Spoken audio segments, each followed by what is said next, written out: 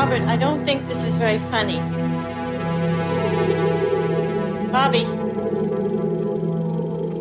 Who is this?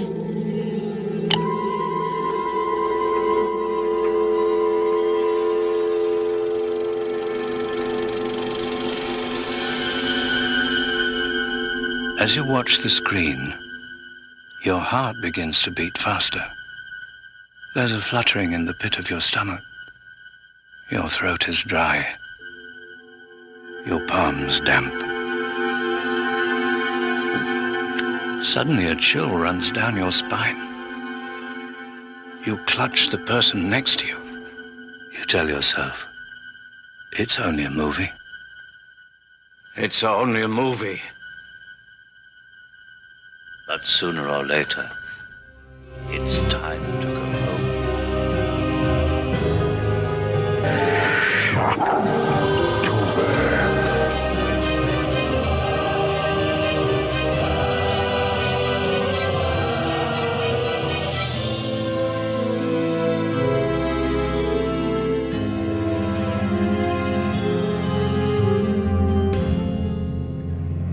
Welcome to Film Strip. I'm Jay.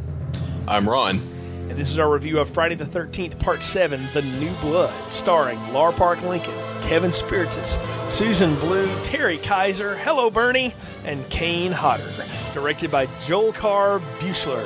Released in 1988 on a budget of $2.8 million, grossed $19.1 at the box office. So, I have an interesting connection to Friday the 13th, Part 7, The New Blood, Ron. Much of its exteriors were filmed in Baldwin County, Alabama, where my wife is from.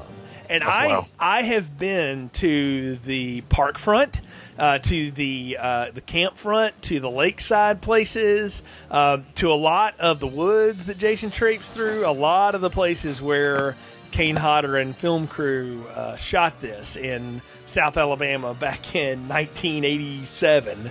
And most of the exteriors, of course, were done in Hollywood or whatever, but there was a good number of things that were done in Point Clear and Saraland and Bay Minette and places like that. So that's my strange connection to this one in the series. I did not see Part 7 until well into adulthood. Even after I started watching Friday the 13th films and trying to catch up with all of them, I didn't get around to this one until, I don't know, gosh, I think I was even out of college before I finally saw it. And then, of course, now I've seen it several times because of the Bay Minette connection. I even gave my father-in-law a copy of it for Christmas once so he could also see all of those, to which he was mildly amused, he said, at the film. So that's my connection to this one's filming locales. Is your wife also a psychic? She is indeed not a psychic, no, so and doesn't have telekinetic powers. I'd always heard this one referred to as two things. It's Kane Hodder as Jason, the guy known as Jason, which you have great pictures with, by the way. We'll talk about in a second. And this one's also Carrie versus Jason. That's what I've heard it described as 100 times. That makes me wonder if this was originally some sort of discarded Carrie 2 script that they just decided to throw Jason in because it had been a few years since they had a Jason movie. I wondered the same thing. I could find nothing in any of the behind-the-scenes stuff that alluded to that being the fact. Because I felt that way because so many of the Hellraiser sequels that Nick and I reviewed back in the day were that way. They were something else, and then all of a sudden they became Hellraiser movies. But from everything I can tell, the basic premise was the start of something, not Carrie, but Carrie-related, and then it quickly became no, this needs to be the new Friday the 13th film, and so they worked it as a Friday the 13th film. But maybe it's the script for Firestarter 2. It does have a little bit of that going on, too. Yeah, you're right. So I would almost argue you could make an interesting Lifetime-esque movie out of this if you just cut all the Jason parts out. So you'd need to have a new ending, but you've got most of something else there. So if you want to do it, yeah, that actually would be a pretty good idea to give to James Franco. I look forward to Jason becoming a horde of lesbian vampires. Yeah, we already did that. So for people who've been following the feed and caught our unauthorized Mother May I Sleep with Danger double feature. But no, Kane Hodder, though, comes as Jason this time. I think the guy mostly known for playing Jason. Do tell your little story, though, about having a picture taken with Kane Hodder and one of his favorite activities. Oh, sure. The year was probably 2008, 2007, 2008, and I'm in Nashville visiting some friends, and there is a random horror movie convention happening in town. So we all decide, okay, let's go check it out. So I go with some friends of mine to there, and I see all these great people. D. Wallace was there. Adrienne Barbeau was there, who was still looking great at like 55. I think Sid Haig was there. You know, just the usual people you'd see at conventions. Michael Berryman from The Hills Have Eyes. And, of course, Kane Hodder, my favorite Jason. And I think it's not going on a limb to say that's everyone's favorite Jason. So he's the first person I go to. I'm about 6 feet tall. He's about 6'2", so it's a pretty decent matchup in terms of height. Mm-hmm. So I'm like, all right, would you mind if we take a picture? So I got him to sign like a headshot. He's like, sure, I'll take a picture. And he's wearing these black gloves on his hands, which should have been sign number one that something weird was going to happen. Apparently he wears them because his hands are pretty badly burned. Oh, okay. But still, at the same time, if you ask him, he says it's for to not leave any evidence. So, you know, laughs her head. Like, okay, yeah, take my picture. And so Kane Hodder grabs me by the throat with one hand. Oh. And it's not like, put your hand on my throat, ha ha ha. He put his hand on my throat and squeezed. And the whole time he's holding, I'm making this anguished face because he's literally choking me out. Wow. With one hand. And he's got this great evil look on his face, and he's got me by the throat, and my face is slowly turning red.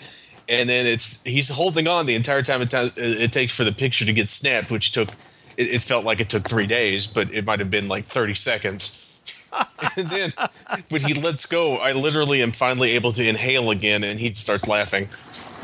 That is awesome. I think we're going to have to post that picture along with this episode because that is amazing. Yeah, it's definitely one of the more interesting picture experiences I've ever had with somebody like that. I'm sure it was. I can only imagine what that was like. And I've seen this picture too, and you do not look like you're comfortable. You're like, and please let me go, please let me go. So it's how it looks. So. But I've heard that story more than once from someone, but I've never met anyone who actually experienced the Kane Hodder choke slam, I call it. So I think that's great. That would be almost like getting choke slammed by the Undertaker or something. Yeah, it's pretty intense in real life.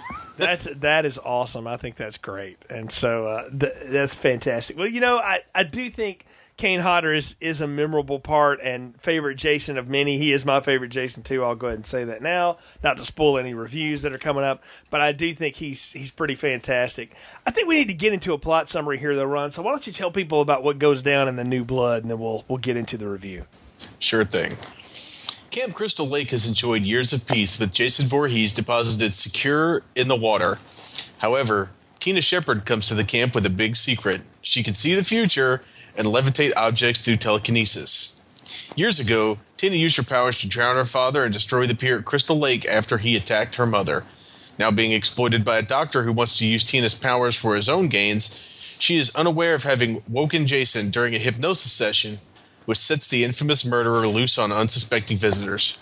Jason kills many, many other people before Tina finally uses her powers to resurrect her father, who leaps from the water and drags Jason back to his watery grave. Wow, that is some kind of wonderful. Yeah, it is. It is an interesting plot to go through all the things they do, and this movie's only 88 minutes long.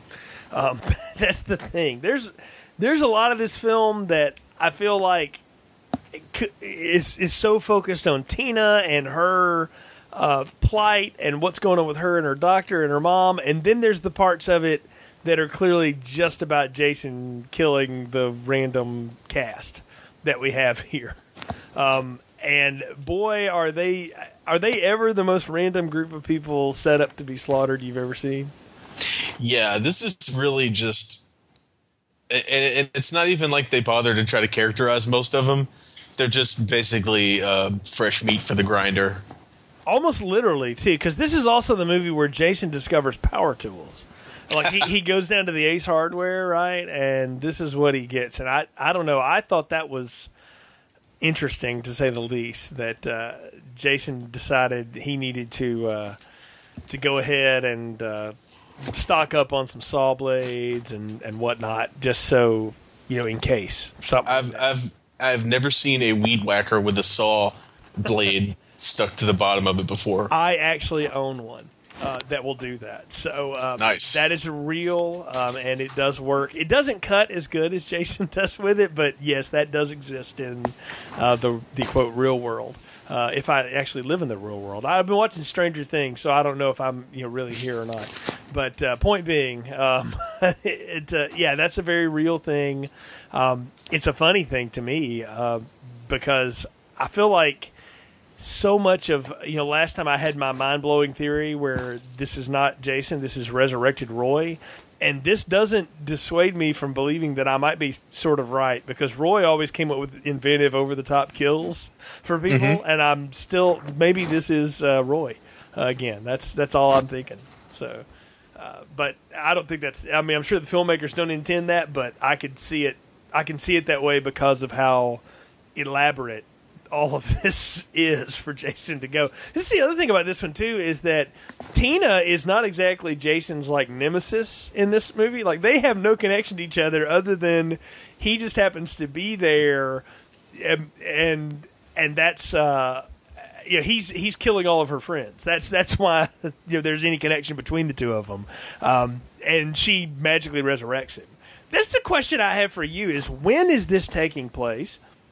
Is this movie supposed to be, right after Part 6? Is it years after Part 6? What's the deal here?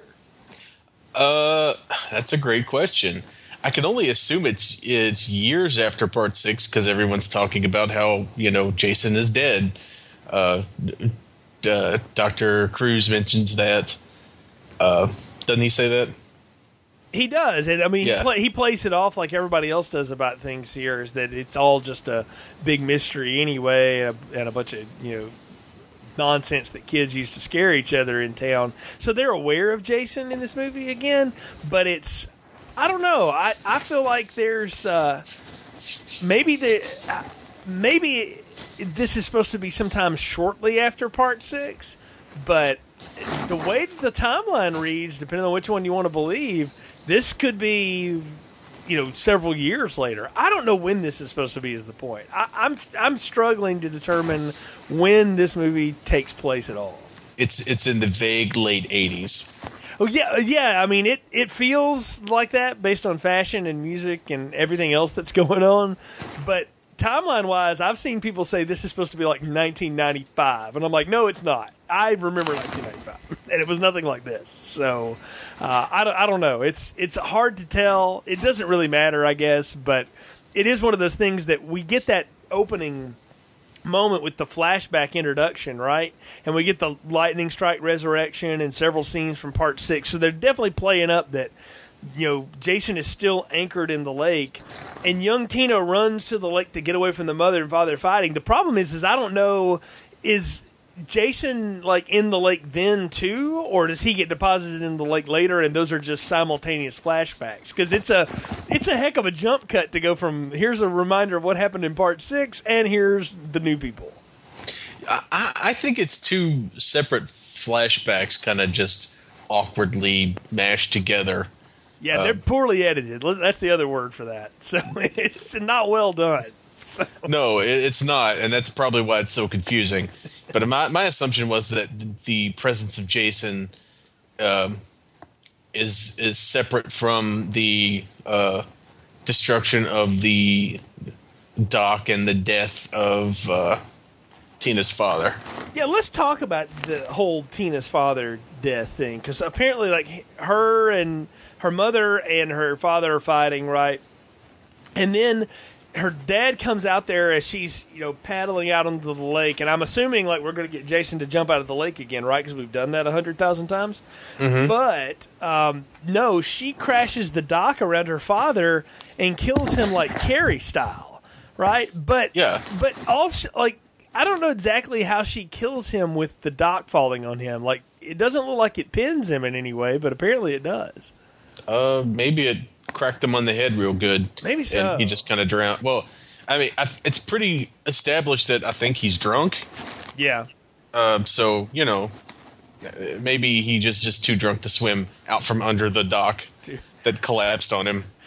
Too drunk to swim. Wasn't that the name of like an album from a 90s band? It should have been if it wasn't. But anyway, or Jim Carrey comedy, either way. But yeah, I could go either way with that.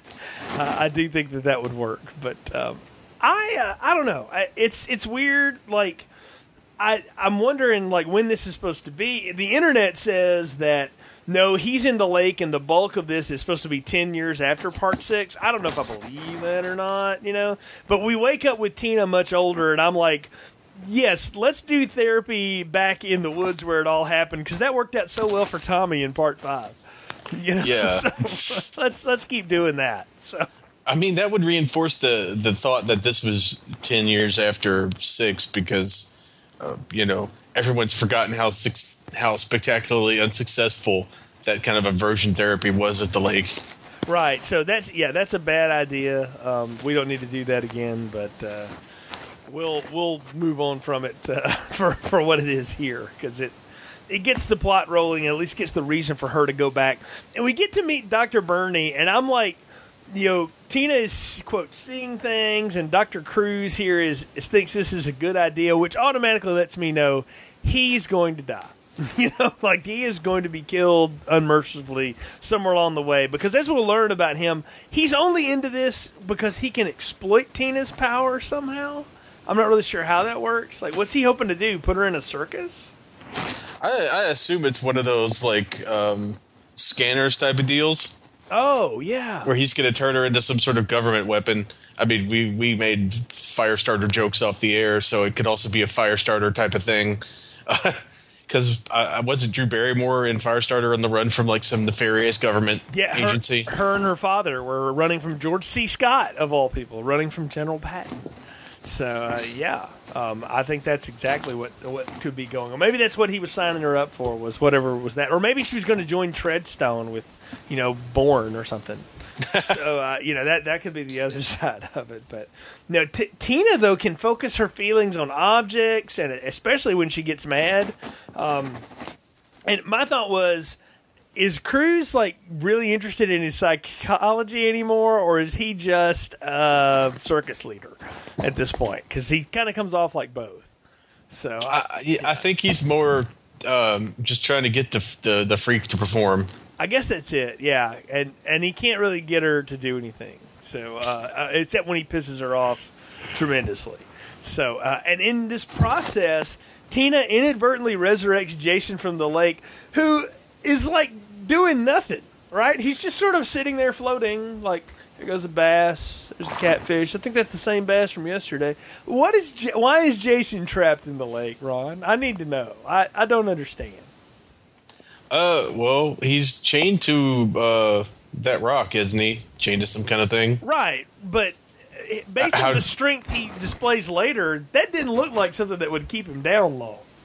Maybe it's a kryptonite rock. Maybe maybe Jason is some sort of horribly mangled Kryptonian. That would actually fit Superman Part 4 in some ways. Yeah, he's Nuclear Man. It's the quest for pieces of logic. But, she inadvertently resurrects him to get the party started, right? I will say this, though. Kane Hodder makes his presence known just in the way he moves around. He's so big and broad. Is he that big and broad in real life? I've never seen him in real life. So, yeah, he is a very large man. He looks like a square with legs. Like really, he could have been like a horrific SpongeBob. He's so huge. He's like SpongeBob. If SpongeBob liked to choke people for pictures. But the thing though that is great is the makeup effects when he walks out of the lake and all the bone is showing and he's squishy and all this stuff. I'm like, yeah, they put time and effort into the continuity of. Well, if Jason's been in the lake for 10 years, what would he look like? And I'm like, well, yeah, he would look like a piece of chum, and that's what he looks like here. So I don't know. I kind of dug the makeup effect. I did too. I like that it emphasizes that we're clearly not dealing with Roy 2. Right. Right. Although this may be the resurrected Roy. Resurrected Roy. Yeah, Roy wasn't that big of a dude, though, so I guess we'll have to go with Jason. But well, swimming is a really good way to build muscle. Maybe swimming in place. Maybe that was what he was doing. He was just trying to lift that rock, and the resistance was working. As the Simpsons called it, tethered swimming. It could work either way. So, but yeah, no, I dug it, and we get to kills 1 and 2 here real quick. A couple of random people with a bad place to camp, and a couple of tent stakes through the throat and the back here. We get to the killing quick because we have to have killing quick in this. They don't look like they've dropped the Part 5 rule of we must have someone murdered every 8 minutes, but at least they're not as abhorrent of people as they were in Part 5. Yeah, it definitely feels like there's a very high kill quota, and unlike Part 6 and some of the other movies, there's absolutely no attempt to make any of these people into characters. They're just things to absorb stabbings. Yeah. Oh, yes. I mean, because that tent stake gets used pretty quick. She has this whole vision of Jason killing somebody, and then that tent stake winds up, shoved into the post on the back porch. Right, and I'm like, man, that's awesome. Like, I was actually digging this, and then it disappears, and we find out later that Cruz finds it and hides it because he doesn't want Tina focused on anything but his set of parlor tricks, I guess.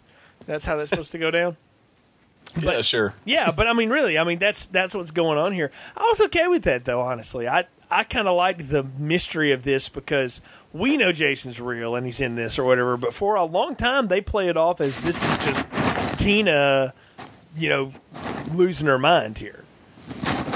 Do you think it's an effective misdirect? I mean, it makes sense for the characters, like the mom, to believe that, but I think Dr. Cruz knows. Dr. Cruz knows pretty early on that there's something screwy going on outside.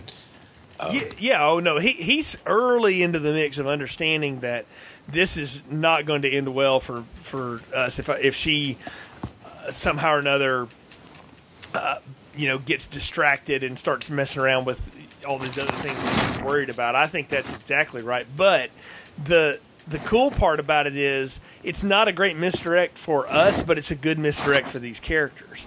Like I buy the fact that they are going along with it. We know Jason's real, so there's no doubt about that in our mind. I don't think there's any mystery about that at all. But the fact that it's a mystery to some of the people in the film is, I don't know, I thought it was kind of cool. I was down for it. If this had come out this year instead of 1980 whatever, do you think they would have had it that Tina was essentially warging into Jason like Bran wargs into Hodor in Game of Thrones? Wow, I hadn't thought about it like that, but that does make a ton of sense. She does keep seeing things essentially through the eyes of the killer. No, she does. But then who's the Hodor in this story? Nick, the next door guy, maybe? So I don't know. But yeah, I could see that. It's maybe how they'd play it nowadays. But I don't know. It's there to give a reason for everybody to not, pay any attention to her ramblings about this monster. Because Jason, at this point, let's just say it, no longer looks like a real person at all.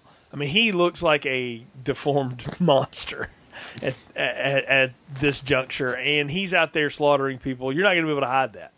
Yeah, he's pretty much a rotten Glopola monster. Yeah, I mean, yeah, he looks. I got a little Toxic Avenger off of him this time around. Oh yeah, that's a good one. Yeah, it was definitely some Citizen Toxie going down this time around. But you know what? I didn't realize that Uncle Jack from Breaking Bad and Notcher from Iron Eagle goes into the woods with a machete, which leaves poor sweet Judy to get cold in the tent. Right? We talk about the most restrained sex scene ever in a Friday the 13th film. I mean, that may have been the tamest one ever concocted. Maybe they just didn't like each other. Maybe they could have just been that nah, this ain't gonna work. So she was like, nah, I ain't getting it on with this dude. I don't care what you pay me. So you tamed it down or whatever. But I do love that that's how we're gonna give Jason some more weapons here. He's gonna find some stuff, right? Oh, of course. Mm-hmm. He's got to have his signature machete. Right. And of course, we've got to have what is this the first sleeping bag kill? This is the sleeping bag kill, yes. Dan gets punched through the back and his neck gets snapped. And I'm like, that is Arnold Schwarzenegger crazy, And then Judy, he zips her up in the sleeping bag and almost what sounds like a Psycho music cue bashes her against the tree. Which will be repeated in a later film. They're gonna play with that again later. But it's one of the most memorable kills in the series. Yeah, it's definitely probably one of my favorite. It's definitely my favorite kill out of this movie. It changes the tone of things. We talked about how Part 6 changed the tone of these Jason films to where they became horror-comedies. They were now horror comedies in a lot of ways, and I think this one's just carrying on that tradition. Yeah, it's a really funny one. To me, nothing can top the wheelchair guy. Oh, that's the best one. Yes, agreed. But this is definitely a top-notch kill, and it's also one of those ones you would find on those Best of Jason DVDs they used to make. Oh yeah, and I think it's on all the best of kills too. I mean, it's great. But next morning we're gonna meet the more of the soon-to-be dead meat. And we quickly get to dusk and night. I'm like, it's daytime, and then it's not. So that's how they've decided to play this, which I'd find to be really interesting. That's how quick the day goes by, and I'm like, well, what happened during the day? What did anything else go down, or are we just is that it? That all we got? So I don't know. I was wondering where things were going and what was happening, but clearly I was the only one. Yeah, I think you were the only one who wanted that day filled in. I don't think it really mattered to. It definitely didn't matter to any of the people making the movie. No, which is probably why they jumped right through it. Right, exactly. So, several people decide they got to go get some weed now, of course, because that's what we do in these movies now. Because we're still stuck into that will be taboo. Was that still even taboo in 1988? Did people care? But. Yeah, I don't think so. Yeah, I think by then, it was just not that it was this accepted thing that it is nowadays, but I don't think that was a shocking thing to have in a movie anymore. At least not from my point of view. I don't think it was. Yeah, I mean, it's definitely the '60s had come and gone. We'd already gotten your Easy Riders and that kind of thing. So I'm sure right. Weed was probably acceptable, not as acceptable as it is now, obviously, but more acceptable. Yeah, I can see that. I guess it was more acceptable at this point. But I love how Tina throws a television with her powers, or should I say, stares intently at the camera while some strings throw a television. That was hilarious to me. I laughed intently about that. Yeah, I definitely laughed at that one. I'd forgotten how cheesy that was because it was. You could see the fishing line. Oh yeah. I mean, high def does nothing for this film. It doesn't help it at all. I haven't seen the Blu-ray of it, so I don't know if that, makes it even worse. But just on my DVD, I'm like, well, that's not going to go well. So, that looks bad. They shouldn't be as long as they did. This movie is cut to pieces because of the MPA anyway, but it lingers in the wrong spots for so many things, I think. And it doesn't help it that that's how it goes. Do you think it moves so? Okay, Go ahead, start that over again. Do you think the movie moved so weirdly because they had to cut a bunch of the stuff out to keep from getting an X rating? I agree. I think this movie feels so off paced because it is so abrupt and cut up. But I feel like they had these long extended Jason kill scenes, and they had to be getting feedback on the dailies that this was getting cut up like this. Mm-hmm. You'd think they'd have any other footage they could have put back in this somewhere along the way, like do something. I don't know. I felt like this movie was cut to ribbons, sure, but there was nothing else to put in there. Maybe there wasn't. Maybe this was only a 45-minute episode of Different Strokes, and then they threw Jason on top of it. I don't know, but it does feel perfunctory is the word. Yeah, it's pretty. It is really chopped up. You can tell a lot of stuff was cut in a lot of the death scenes, which is sad. And I don't know if anybody actually has that original footage, because I would love to see it all put back in, because apparently there are some great blood and guts shots that we don't get that we should get. I wonder if on whatever the next iteration of the output for the series is, if they won't try to restore some of these things. But then again, that the footage may not exist anymore either. I mean, at this point, Paramount was almost done with this series completely, and when they got out of it, I don't think they turned over stuff to New Line, to keep up with. So I don't know what's left, but certainly feels rushed as we go through. But I love how she meets Nick, who's our other male, character of note here. And they want to get out of there, and he carries pictures of his cousin in his wallet. I know I have a good number of cousins. I don't think I've ever carried a picture of one of them with me to show random people, hey, this is my cousin. Yeah, that's a little. Maybe it was a different world back then. I don't know. Maybe they were. This is kind of a rural area. Maybe they were kissing cousins. This was before Instagram, and it was way before that kind of thing would be okay. So, because the cousin was male, so they weren't going there, man. So, hey, you never know. I don't think Jason was that progressive back in the day. So. Well, Nightmare on Elm Street 2 went there early and often. Yes, it did, but I don't think this series was chasing that one at all. If anything, this one was just trying to make 24 more outputs before Michael Myers came back, and this was the year Michael Myers came back in part 4. So they're already into total cheese land here. We get some more kills and some random nudity, which I think that may be a good way to sum up this film. So it's lots of kills and random nudity. We got the yuppie with a sweater who gets the machete to the face, very part 2 I wrote down. And then Sandra from Underwater gets it like Jaws style. And I was like, man, Jason is defying the law of physics. He moves fast in this film. He must have had some underground tunnels. Either that, or he is borrowing powers from Tina and can now teleport too. Because that's the only other way to explain this. And I want you to remember that the teleportation appears to be happening, because that's going to come back again. They're going to do that in one of the more modern iterations of Jason. And I'm curious as to why that decision was made, that we must have Jason to be able to move at rapid speed to pull some of this stuff off. It's amazing. But 2 really gory kills again, right? Remember when Jason was afraid of the water? Yeah, I was like, what maybe 8 years below that. That's what got him over all that fear there, man. That has to be it, right?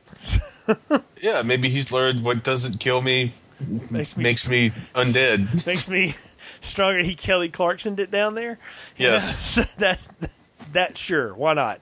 So, I mean, he was down there. What else was he doing down there besides counting fish and playing cat's cradle chained up to a rock? I mean, come on. There's not a lot to do. So, good old Jason and his, need for wanton violence. Never underestimate it. So, because it's pretty epic most of the time. Nick runs through the woods and finds his dead cousin, and Tina has another flash vision here. And I love how she flashes back to the house, and our stoned sex couple are yucking it up in the dark, right? And we get more kills here. We get a knife to the stomach. And that's the thing about this movie that gets me, is sometimes the kills are like, again, wicked elaborate, and then sometimes they're just really pedestrian, Like I don't understand why they vacillate so greatly unless that's an MPAA thing.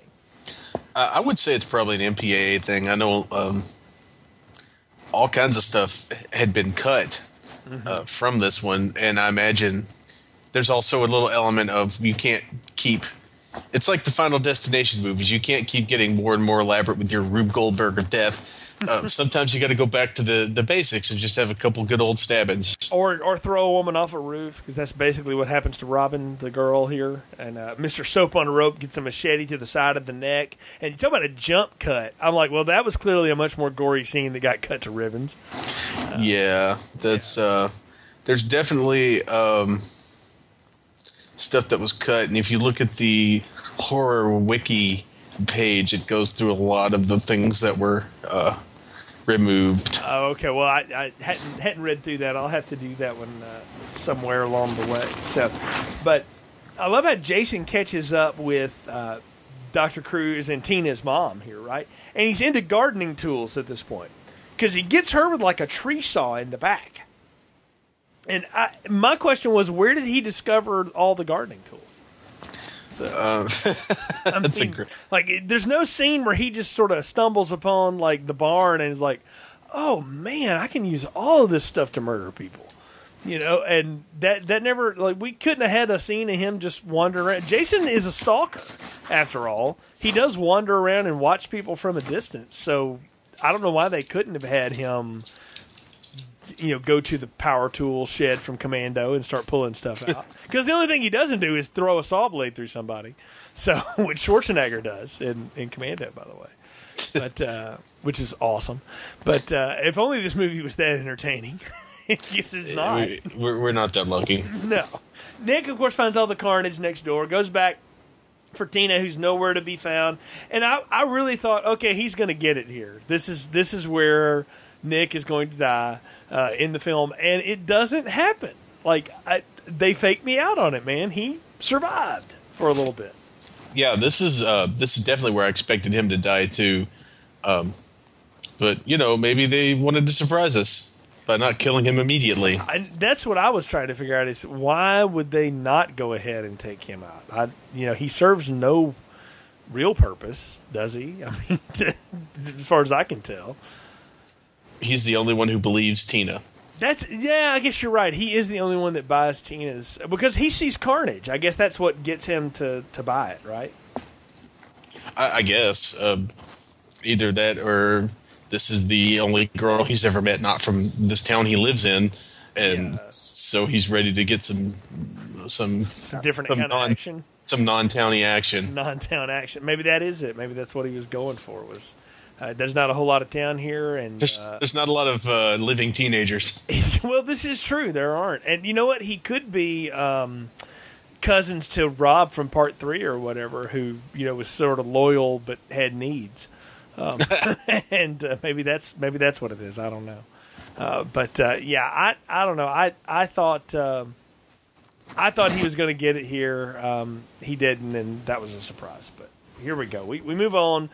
Jason finally catches up with, Bernie, Dr. Cruz, and I do love the way that he gets it with the tree trimming saw, gas powered no less, with that blade on it. I thought that was great. Like they clearly just walked through an Ace Hardware to write the thing, and said, "Oh, we got to save that for somebody good." And I wonder if Terry Crews, if the actor there didn't go, "Hey, I want it with the tree trimming saw. I'm important." I mean, if it worked for Toby Hooper, why wouldn't it work for Friday the 13th Part 7? Yeah, why not? Well, yeah, we should keep reminding ourselves this is Part 7 of the film, and I mean we're not skipping over it, folks. This is the story. It is Tina using her powers to bend spoons in between Jason killing random people you don't care about. I mean, that's the whole film. And they mashed up two separate hour-long television episodes into one movie. Yeah, but the thing is, they purposely wrote it this way. That's the thing. If this had been legitimately something that was conceived as something else and we just stuck Jason in it, I would almost forgive it. But this was written to be this way, and that's what's almost unforgivable about this one. As fun as some of it can be, and it can be kind of fun to watch, when you start talking about it and thinking about it like at all, there ain't a whole lot here. I mean, this is some thin deli slice here. Speaking of the gas-powered tree trimming saw. Yeah, because that's pretty well what goes down to Dr. Bernie here. He gets it with that. And I will also question as to how much thought was put into this movie.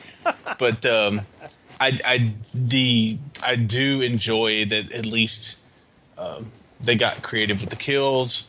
And I'm also very glad that Jason has a foe that he clearly does not understand. That's the best thing, is like the last 20 minutes of this are Jason and her sort of going at each other at this point. Because she finds all the slew of dead bodies that Jason has stored near a tree, or whatever. And she starts using telekinesis to like tie him up with tree roots, which was so Evil Dead, and Evil Dead 2. Yeah, definitely. Yeah, and then she tries to electrocute him in a puddle, which kind of works, but Jason was just now playing with her, And so I love how, though, he's like a Timex at this point. And I really wonder if somewhere there is like a cut where Kane Hodder jumps up out of there and is like, Timex for when you must keep going. Like you can make a good Timex commercial out of this, because Jason definitely keeps it going. So we forget that we have the Uber Twitch next door. Melissa finally gets it in a way that we want. The total yuppie girl with shoulder pads and all gets an axe to the head and thrown across the room. And I was watching this with my wife, and she was like, well, man, I was glad he saved a good kill for her. And I'm like, I think the writers did that. You can thank whoever wrote this for that. Like, oh, we're so going to kill her, like, good. Definitely. We're going to kill the doctor good, and we're going to kill her real good. And that was...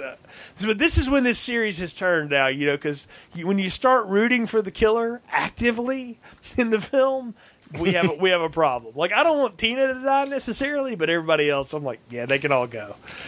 So, because poor Tina's just the exploited teenager here. I feel bad for her. Like, she's just being used. Yeah, she doesn't know any better. She's relatively innocent. Yeah, it's like she's still a kid. She is like Firestarter in a way. Like if they had gone full on and taken the Carol Ann clone that was in the beginning and that was the nemesis or whatever, I would have even liked that more, I think, than making her adult. Because when you make her adult, and then she's the object of lust and affection, she might be tempted to go off those routes and be, Jason murder victim. But the fact that she doesn't, she plays it almost like she's still this innocent child trapped in this woman's body.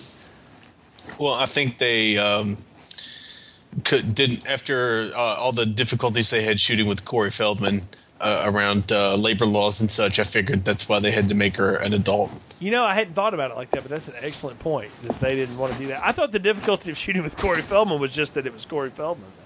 I didn't realize that there were actual laws being applied there. But yeah, you're right. So we'll go with it for that end. But I like Tina a little bit here, but the showdown at the end is what's fun. Is Tina knocks Jason through some stairs. Talk about some shoddy. I was like watching the Money Pit kind of construction there. That was bad, right? And she like breaks the mask apart, and I guess we see what 10 years underwater does for his complexion, right? But yeah, not much. No, but great continuity on the face injuries. Like, he's still missing that eye, and he's still got that chop in his head and all that. I'm like, the only people that paid attention to anything were the makeup people in this film. And all I can think is, like, they must have wanted to eventually work on better things one day. And they're like, if we show out for this piece of garbage, then people will know we're serious about this. That's the only thing I can think of as to why they would have bothered with some of the continuity of this here. Because otherwise, who cares? It's actually the guy who directed it, John Carl Buckler or whatever. Mm-hmm. He's also the guy who did the special effects makeup. I did not realize that they were both the same thing. Well, that makes total sense. That's great. So, Maybe that was the thing he was most interested in. He definitely wasn't interested in the editing process. No, this is true. So, because I think he was just like, yeah, whatever. The thing is, though, is nowadays they would let you do, the director or whatever would let you do that, and they'd be like, whatever, we'll put it all back in on the home video. This is before they did that, right? Like, did they not realize that they can't rate your home video? You can do whatever you want on that. So I guess it took a couple decades for Hollywood to realize, well, we'll just do whatever the heck we want when we get this thing at home. And I can't imagine that. I mean, again, it cost nearly $3 million to make. They made $20 million, most of it the first couple of weekends. That satisfied Paramount. They didn't care anymore. At that point, they were done. So that's why I wonder why they didn't bother to put any of it back in. But I do like the fact that she throws some nails into Jason, one in the head too, which was very Bruce Lee. And kind of cool, but all it does is piss him off. That's the thing, is none of this crap she's doing to him is effective at all. She's just making him mad. So it's like Clubber swinging at Rocky. You're just making him mad. So. Oh yeah, definitely. That's that leads up to what probably my favorite moment is when Jason catches on fire. Oh, that is an awesome look. Yes, I agree. And it was actually one of the longest, uninterrupted on-screen burns in Hollywood history. And Kane Hodder was actually set on fire by an apparatus that he was wearing, so that you could see him literally catch on fire on film, as opposed to it being cut back in editing. That's pretty awesome. They basically made him his own living flame. And he was on fire for 40 seconds. That is incredible, too. And coming on the heels of, 3-4 years before, Freddie had been on fire running up and down the stairs. And but this is longer than that. You're right. So they're up in the game. And not to mention the famous opening of Swamp Thing. Yes, of course. Where he is on fire for quite some time as well. That's true. So, yeah, well, they obviously had goals here. And I think it's good to have goals. So when you're making a film, I don't think that's a bad thing necessarily. One could question how effective they were with getting their goals accomplished, but they certainly had them and were going for it here. So kudos to the filmmakers for trying to get something done, because they clearly weren't interested in story, right? I love how the house explodes too. I'm like, man, that gas line must be, and not like explodes. I'm talking about it lethal weapons explode. It disintegrates into molecules. I mean, that's a heck of an explosion, even if it was a gas line. Gas line, or one of those big 100-gallon propane tanks. Yeah, something, right? The thing here, I've got to ask this question, and I know I'm going to regret asking it, but I have to, Ron. What the heck happens at the end here? Because I know what I've written in my notes is Jason comes back for one last round, and Tina summons her father from the lake to rechain him to the bottom. But Dad didn't really look so bad. And where did he get that chain? And how does that work? I think the father was a psychic projection of Tina's powers. Really? Yeah. Okay. I mean, a lot of this movie could have been imagined by her anyway. So in this case, she is redeeming her father's memory by having him come back from the dead to save her, as opposed to her being unable to save him. Or it's a Friday the 13th movie, and they needed to have somebody leap out of the water and drag someone to their death. I guess that's it. I don't know. I like your original theory that it's the psychic projection of her guilt or whatever. That makes sense. That's the one that they definitely didn't have in mind. No, clearly, yeah. So, but I like that though. That makes a lot more sense than some of the other stuff that I've seen and read and heard out there. But you know what? Nick doesn't die at all here either. They wake up on matching stretchers to be taken out together, amongst all the ruin of Crystal Lake or what was left. That's the other question I have for you. Is this Crystal Lake? Is this across the street from Crystal Lake? Can't Crystal Lake exist anymore? Because all of a sudden it went from being a camp to somebody's, summer home. It's across it's on the other side of Crystal Lake That's what it is. Okay. from the camp. Yeah, the camp which is long ago burned down. Yeah, well, after that last round of murder, I guess they just couldn't justify. They even changed the name of the town back. They're like, well, let's not even fool with anybody anymore. So, I mean, why are we waiting? So, and speaking of why are we waiting, why are we talking about it any longer than we have already, Ron? What are your final thoughts, recommendations, and popcorn ratings for Friday the 13th Part 7, The New Blood? It's weird. When I was younger, this was always my favorite one because Jason finally had someone who could stand up to him in terms of having powers beyond his. But rewatching it now, I see how poorly put together it was, and how they don't necessarily make the two halves of the movie mesh all that well. But it still is a lot of fun to watch a fishing alliance hurl televisions at people. So I'm going to go with a good medium popcorn. It's still fun. It's not as good as it should have been, and it's not as good as it would be if they would put back all the gore effects and maybe smooth out the editing a little bit. But I still enjoyed it. I still had a good time with it, and I'm